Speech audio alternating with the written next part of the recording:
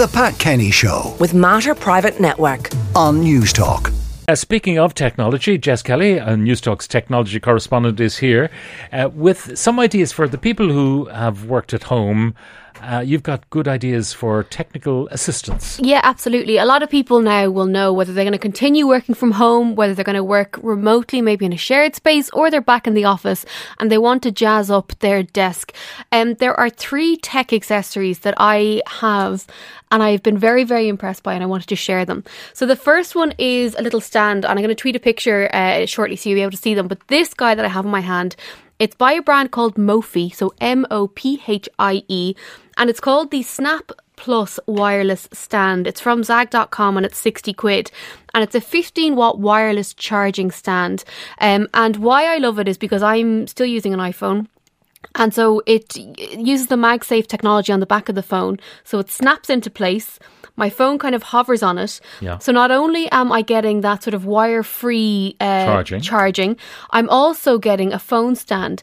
I'm still doing a lot of Teams calls, Zoom calls and all the rest. So my phone is stood up on the desk completely wirelessly, and I absolutely love it. And it is giving you that powerful charge as well. Do other phones have that technology, the magnetizing technology, or just the iPhone? So just the iPhone will magnetize to it. However, if other chargers do have, or other phones have that wireless charging capability, what I've done, because everyone in the office uses it, is just literally lie the charger back and place it on it, and you're still getting that wireless charge, but it just won't stick to it. So if you've got an iPhone and you're looking to save space and also get that functionality of the stand as well, the Mophie Snap Plus wireless stand from Zag is the way to go. Now, the next thing is an adjustable desk. Yeah, this was a big trend during lockdown when we were all working from home and we were all at the kitchen table on a kitchen chair, hunched over a desk. We realised that back pain is a real thing regardless of your age, and that your desk setup is super important. Standing desks were highly recommended because not only is it good for your productivity, you're more likely to get through your tasks, but it's also good for your body. And trainer Carl Henry has brought out a new range. It's called Well. It's available from Dunnes Stores, and one of the things that he has as part of this range is an adjustable desk. And it's a brilliant design in that it's a wide enough piece of material, but it almost has like an ironing board stand on it. So you can set the height depending on your height.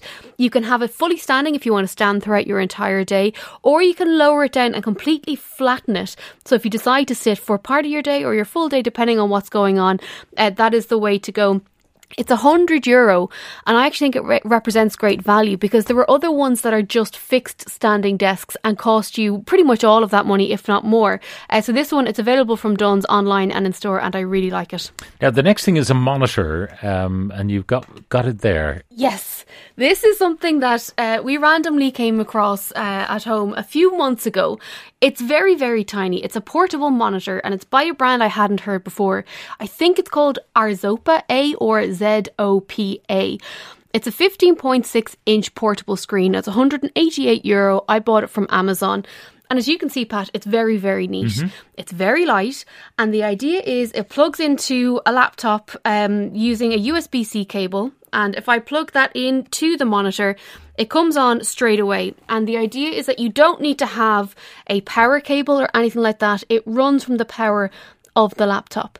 And I think this is an absolute godsend for anybody who's going to be working. Okay, a little remotely. bit of script has popped up there. Now, what's on the laptop screen as distinct from that screen? So I can have it as just like a normal monitor, extra monitor. I can either duplicate, I can extend, or I can mirror. So I can have different bits and pieces depending on what I want on the screen.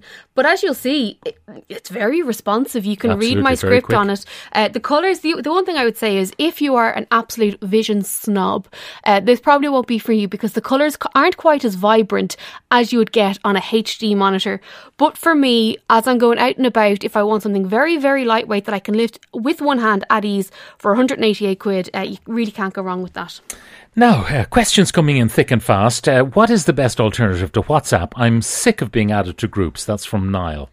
An alternative to WhatsApp? No, text, obviously. Yeah, text. You see, the issue is that, you know, it's fine for you to use a different app alternative to WhatsApp, but if nobody that you want to talk to is using an app alternative to WhatsApp, you're not going to get any use out of it because you'll have no one to talk to. So text is there.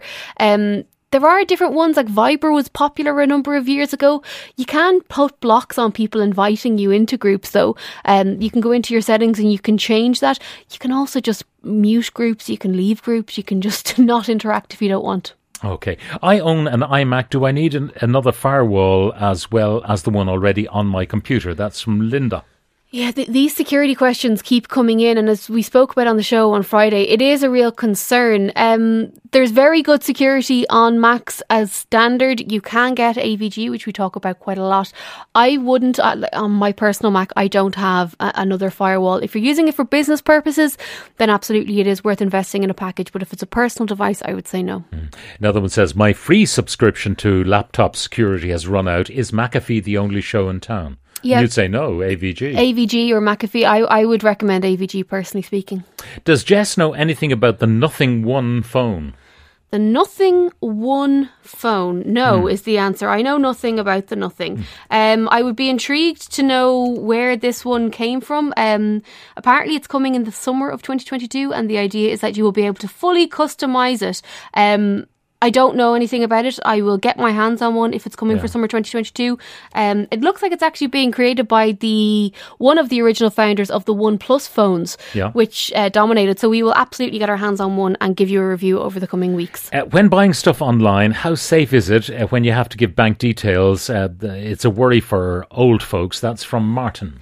Yeah, this is a huge issue, and I'm glad that people are worried about it to a certain extent, because it means that you're not being frivolous with your card details.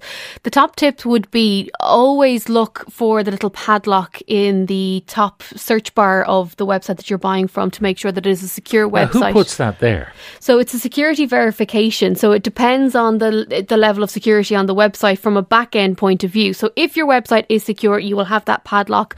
You're also getting notifications across the board now, depending on the device that you're using. A website will alert you, or a device will alert you if a website you're on is safe or not. The best thing that I have found, and I'm not sure if other banks, I know that my bank does it, and I also know that Revolut does it, is that you can get a virtual card.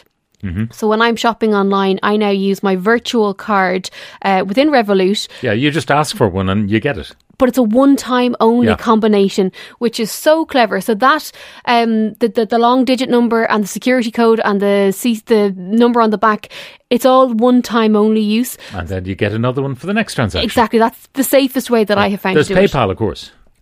PayPal ages me. Every time I try to interact with it, it adds another 10 years onto my life. I just can't cope with it. I find Revolut is much easier. Is it the verification that bothers you? The verification. I also find that there's constant emails coming in about changes of terms and conditions, and you can claim €5 by recommending someone. There's just too much noise with it. I think if you want to scrape back, get onto your bank, see if they offer virtual cards. If not, Revolut is the way to go. Hi Jess, my business Instagram account was hacked and I'm finding it impossible to get it back. There is no direct line to Insta or Facebook. I've lost all of my followers. My account was linked to my Facebook business account with exactly the same posts on both. This does not seem to make any difference. Please help. I've lost years of videos, work, and most importantly, followers.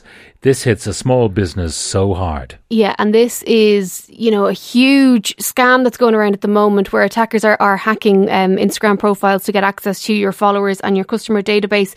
If you email techtalk@newstalk.com, I will get on to the team at Meta and get this sorted for you. Okay. It seems that's a thing anyway, hacking Instagram accounts. It's huge now. There's people in the office who've had their Instagram accounts hacked and, messages about crypto put out on their Instagram stories. So say, for example, if you follow me, my Instagram account is hacked. All of a sudden you're seeing posts on my stories saying, I've bought a house because I now have this crypto knowledge. Click on this link and you'll learn how to do it too. And people are falling for it, unfortunately. Yeah. I mean, they use me for one of those things. I've seen a few of those articles. I just keep on saying it's nonsense, it's rubbish, and particularly now when cryptos have gone through the floor. Yeah, no, I know. You'd be embarrassed to be associated with it now, but yeah. Can Jess recommend a good zoom lens that is cheaper than the Canon camera? I'm not sure what that's all about. Yeah, you know what? This is something you need to talk to experts about. Con's cameras here in Dublin are excellent and they would be able to guide you through your exact requirements for the camera that you have and within your budget as well. The question about cameras generally, I mean, most people now use their phones and they use either the optical zoom or the digital zoom on their phones, and then there are other people who've got a camera that's as big as the old Motorola block phone of years ago. And I'm thinking if they're printing out at home, they're limited by the printer. Doesn't matter what. Exactly it. And that is a huge issue. And, supplies and the cost of ink and the printing at the moment is a huge issue. We actually spoke about this on Tech Talk a few weeks ago. There's great value if you are interested in photography in the second-hand market. So if you do want a really good old school camera, an external camera that's not within your phone, look on the second-hand market. When it comes to printing, it is quite expensive. There are independent print shops that can do deals. High quality printing. Very high quality printing, because at the moment, trying to get your hands on a printer, the ink, the paper and so on, it can be quite expensive. Jess Kelly, our technology correspondent, thank you very much. A reminder now that our items from today are uploaded as podcasts, which you can listen to on the Newstalk app powered by GoLoud. Just search for The Pat Kenny Show. The Pat Kenny Show. With Matter Private Network. Weekdays at 9 a.m. on Newstalk.